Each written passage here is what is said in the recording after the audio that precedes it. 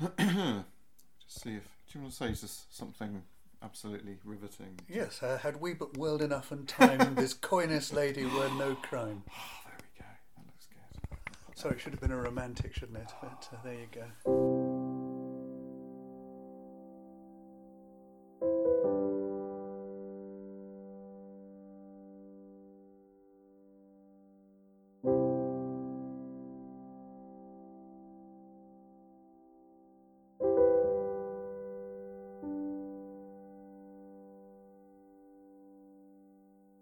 I thought I might ask quite a big, slightly Wordsworthian question about your relationship with nature as a whole. Because I know you I think grew up in Bristol and then in London in quite urban Yeah, areas. yeah, absolutely. What was your relationship? I mean, as a child, this is the Wordsworthian bit. Yeah. What was your relationship? Yeah, early awareness of the shades of the prison house, I would say, rather than of nature. I think the prison house came first in my case, because I was brought up on urban, but fascinated by wildlife, which I mostly got from television, from David Attenborough, from Peter Scott, and so forth, and from books, Gerald Darrell, obviously, and in particular from the Natural History Museum in South Kensington. I could get the 49 bus from Streatham Common to South Kensington, and I used to do that when I was about 10. And I would just go by myself, and I would spend the day in the museum. What would you see? What were the things?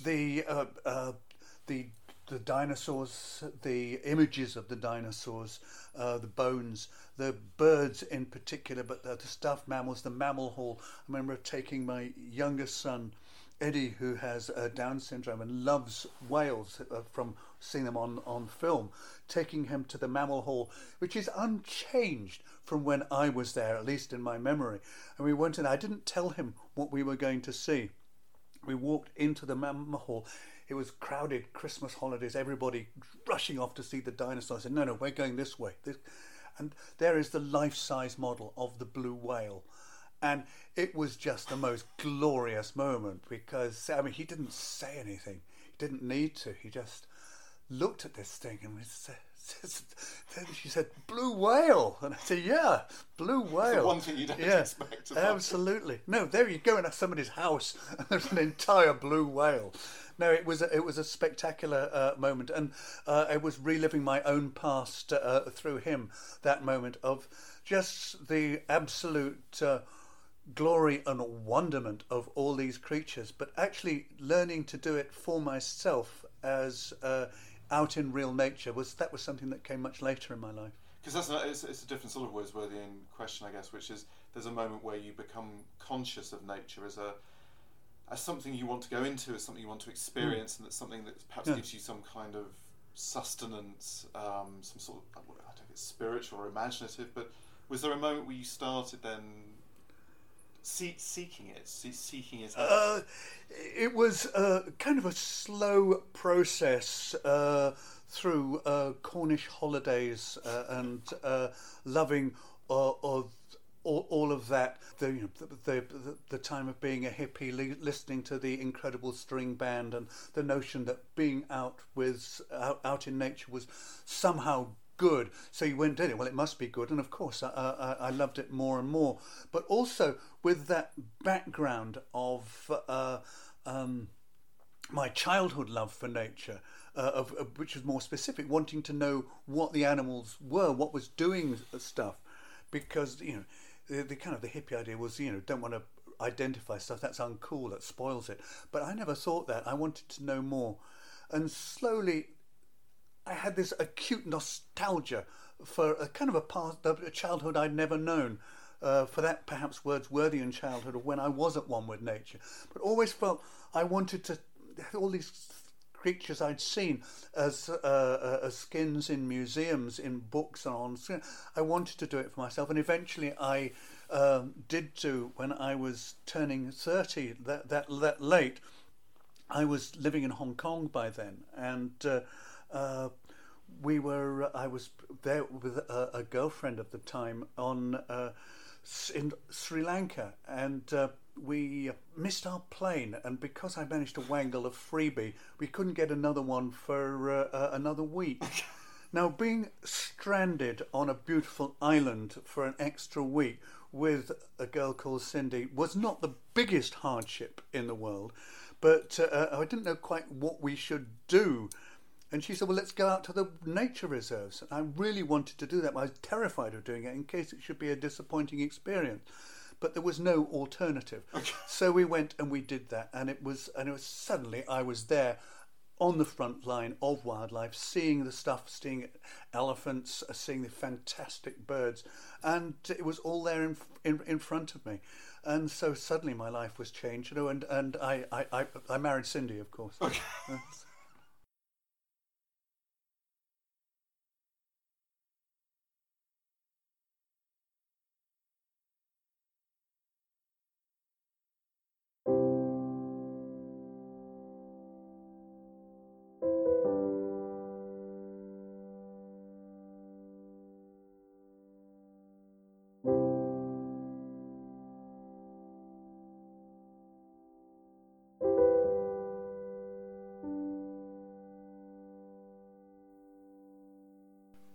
Can you describe what happens when you're there? Is there something that's happening inside you? Is there a way that all of this stuff out there is touching you? Yes, there is, and I think it's the sense of participation, the point of going beyond being a spectator and becoming a participant, and that is a great sense of privilege. I think I've learnt it a lot in this country by learning birdsong, by understanding birdsong. So when in most places when I hear a bird make any kind of noise, I'll have a rough idea what's going on, what bird is making the noise, why it's doing it, and so forth, which gives me that kind of privileged access. And it's like travelling club class, as it were. You know, you've got something that other people haven't, and that is that sense of joining in, the sense of it's not being done for your benefit, but you have the privilege of being a participant, and that feeling has doubled and quadrupled when I spent time in Africa. And I spent a lot of time in Africa walking. And when you're walking on the savannas of Africa, just as our ancestors used to do, you have a very clear certainty that you are not something that's imposed on nature. You are part of nature. You are a participant to the extent of being protein. And when you walk closely with lions, as I did just a few weeks ago, we walked close to them. The idea was to get close enough to be interesting, but not too close to be dangerous. And we got close enough for it to be very interesting, because the lions were a little bit agitated, and they got up and started growling at us. And if you're walking, you're on foot, and you can hear the sound of a lion growling, and you can see the shadowy shape of a lion getting up suddenly from a lying down position, sitting up like a cat on a mat, looking in your direction. Then you don't have any feelings of humans as a separate part of creation. We're not angels come down from earth. So far as that lion is concerned, we're a bloody nuisance that's disturbing its sleep. We might be dangerous, but if the push comes to shove, we're ultimately protein. Is that something that we find harder and harder as our lives become more technological? Are we spending more and more time, apparently, sedentary, inside, in front of all manner of different kinds of screens? Is that a sense that perhaps while it's always been illusory, is particularly troubling now?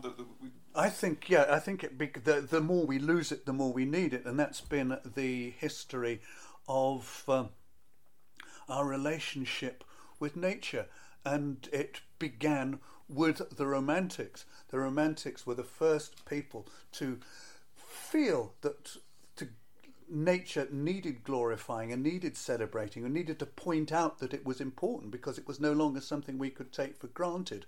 And the reason they were able to do so was the fact that they were able to get there because they could get there by trains and because there were now proper roads. Wordsworth was able to get to the Lake District because there was proper transport. So the fact that he was able to celebrate the Lake District was the beginning of the destruction of the Lake District as an intact ecosystem. But this is so very, very, very interesting in both things you just said, in as much as there seems to be a tension between wanting to go out into nature to find a certain kind of peace. On the one hand, bringing the means to erode it, but also the peace that we find is somehow unsettling, that nature can disturb it. Is that part of perhaps a kind of romanticised view we have of... The reason we have this notion of nature is peaceful, and that is a privileged viewpoint on account of the fact that we've killed the large carnivores.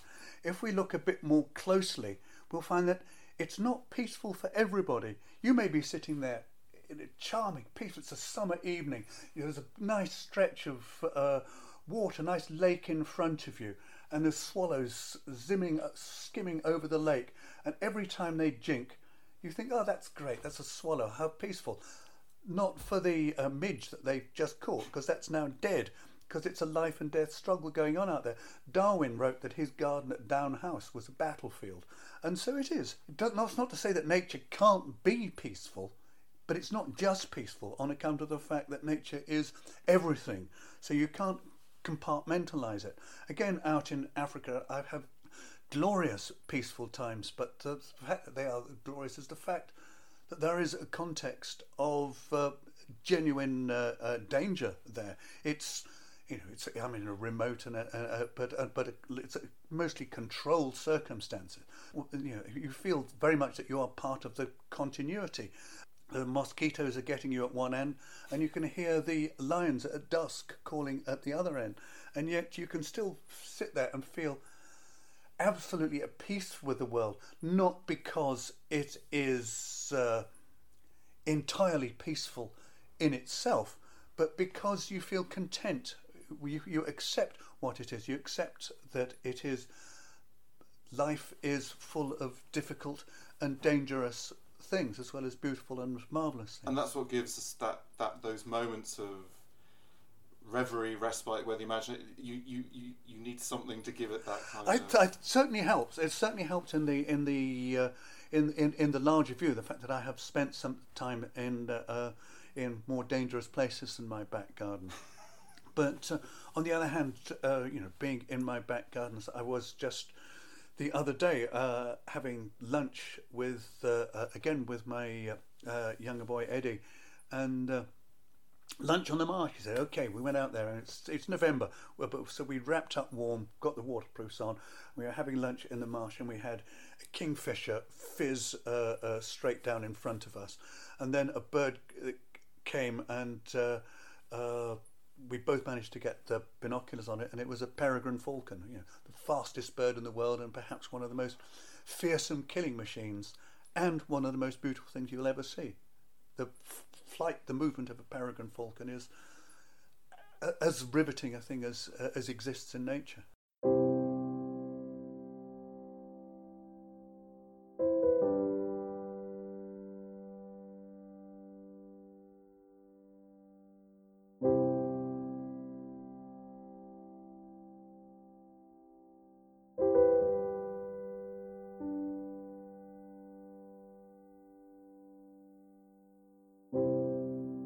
Before I actually ask the question, what is the correct terminology? Is bird watching, birding? Is that? I would naturally say birding.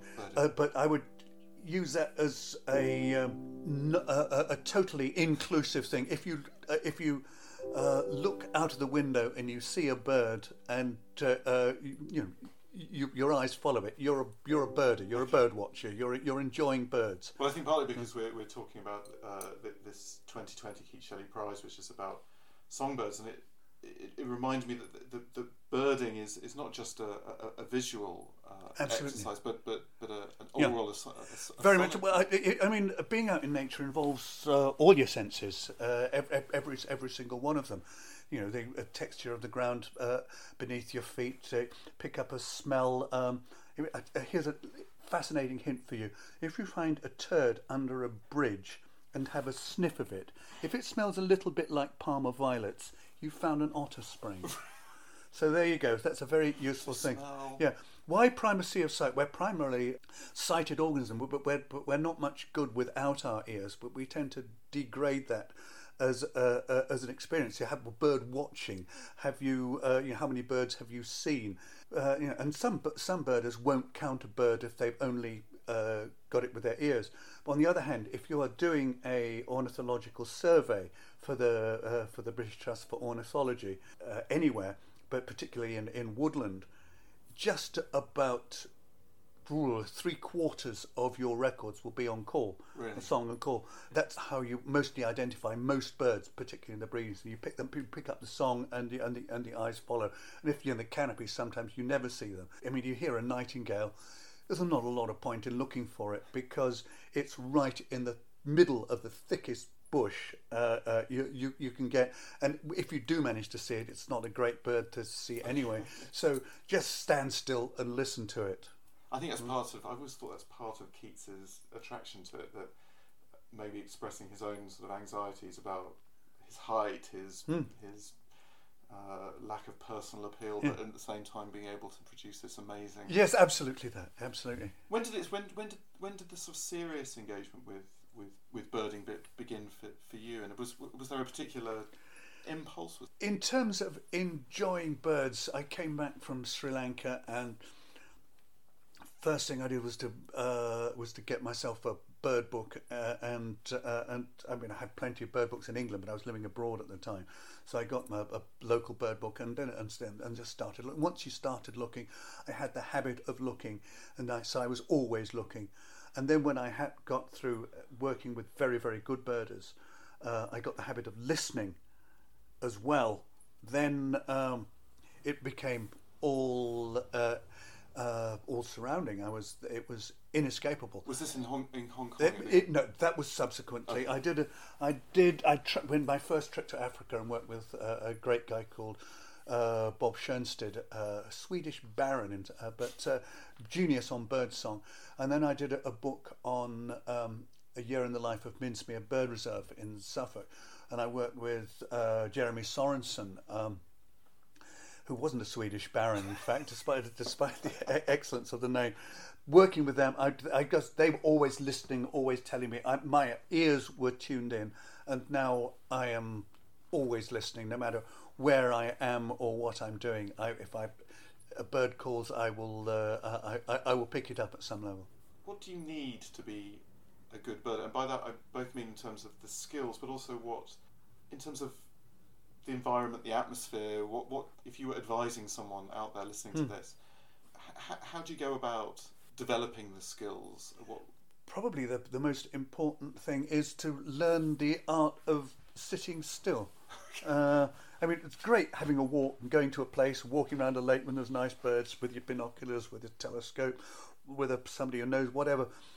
It all comes back to the prime experience of sitting still, where you may not see the most spectacular thing, but you might, you don't know. But you can just sit still and let stuff come to you. And that's not the only or the experience at all, but it gives you the basis, almost literally the grounding. So you sit still and you're not thinking about stuff.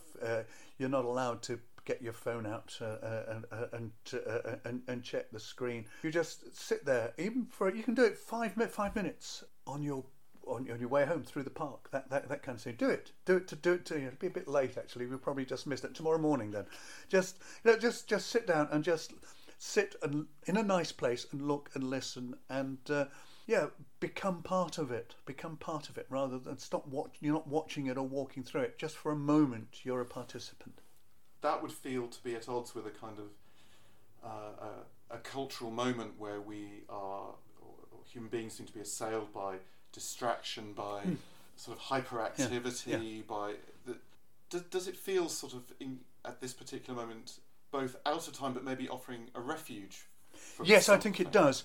I think it does. I think I don't think the point of nature is as a counterblast to 21st century life, Sure. but I think 21st century life we are becoming increasingly nature deprived, and we're in one of the most nature deprived countries of the world. We think we're a nation of nature lovers because of our tradition of great wildlife writing, wildlife poetry, and so forth. While we've been priding ourselves on this glorious heritage, we've been destroying our natural resources better than anybody else in Europe. We've lost 40 million birds since 1970. That is to say, the population of birds in the United Kingdom is 40 million lower than it was in 1970. We need to, not just for the birds' sake, but for our own sake, we are impelled to go out and find that, because we're not complete on our own. We need to be outside and listening and joining up and feeling that we're not alone in the universe. It's not just about us, and we are richer, more comfortable, and we are more sane when we feel ourselves in the context of the natural world. We grew up as part of it. Now we're trying to cut ourselves off from it. We're creating a nostalgia for that.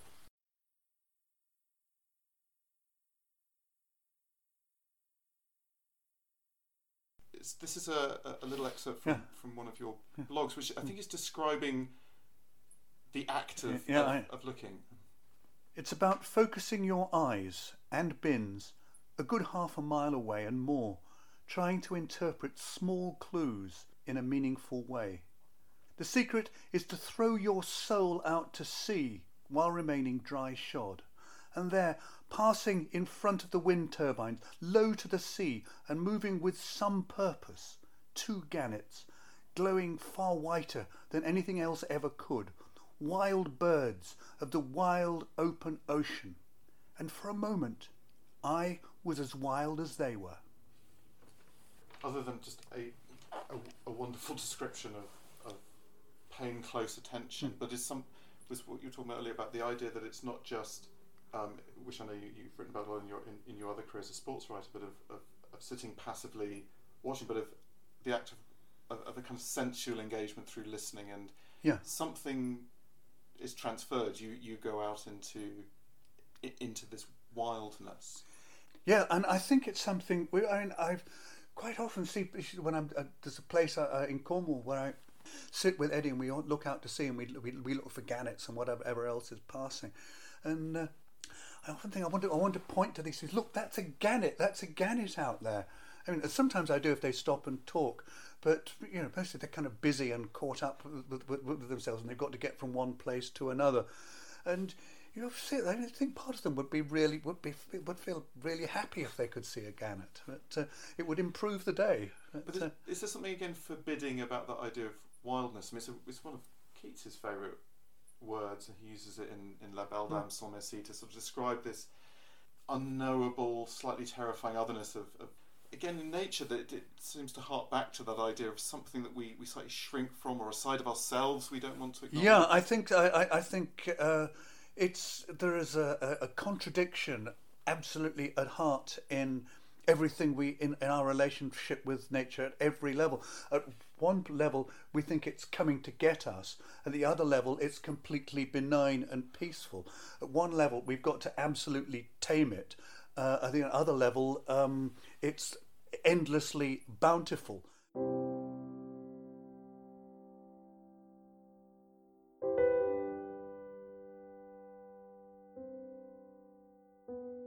Thank you for listening to this podcast, brought to you by the Keats Shelley House in Rome and the Keats Shelley Memorial Association. Part 2 of our interview with Simon Barnes will be posted on our website. You can find out more about the Keats Shelley House, our history, our library and collections, our events programme, and also how to visit us by going to keatsshelleyhouse.org. If you'd like to support us, either by becoming a friend or offering a donation, please visit keatsshelley.org, where you can also find details of 2020's Keats Shelley Prize and Young Romantics Prize. You can also follow us on Twitter @KeatsShelley. Our theme music is Androids Always Escape by Chris Zabriskie. Please visit chriszabriskie.com.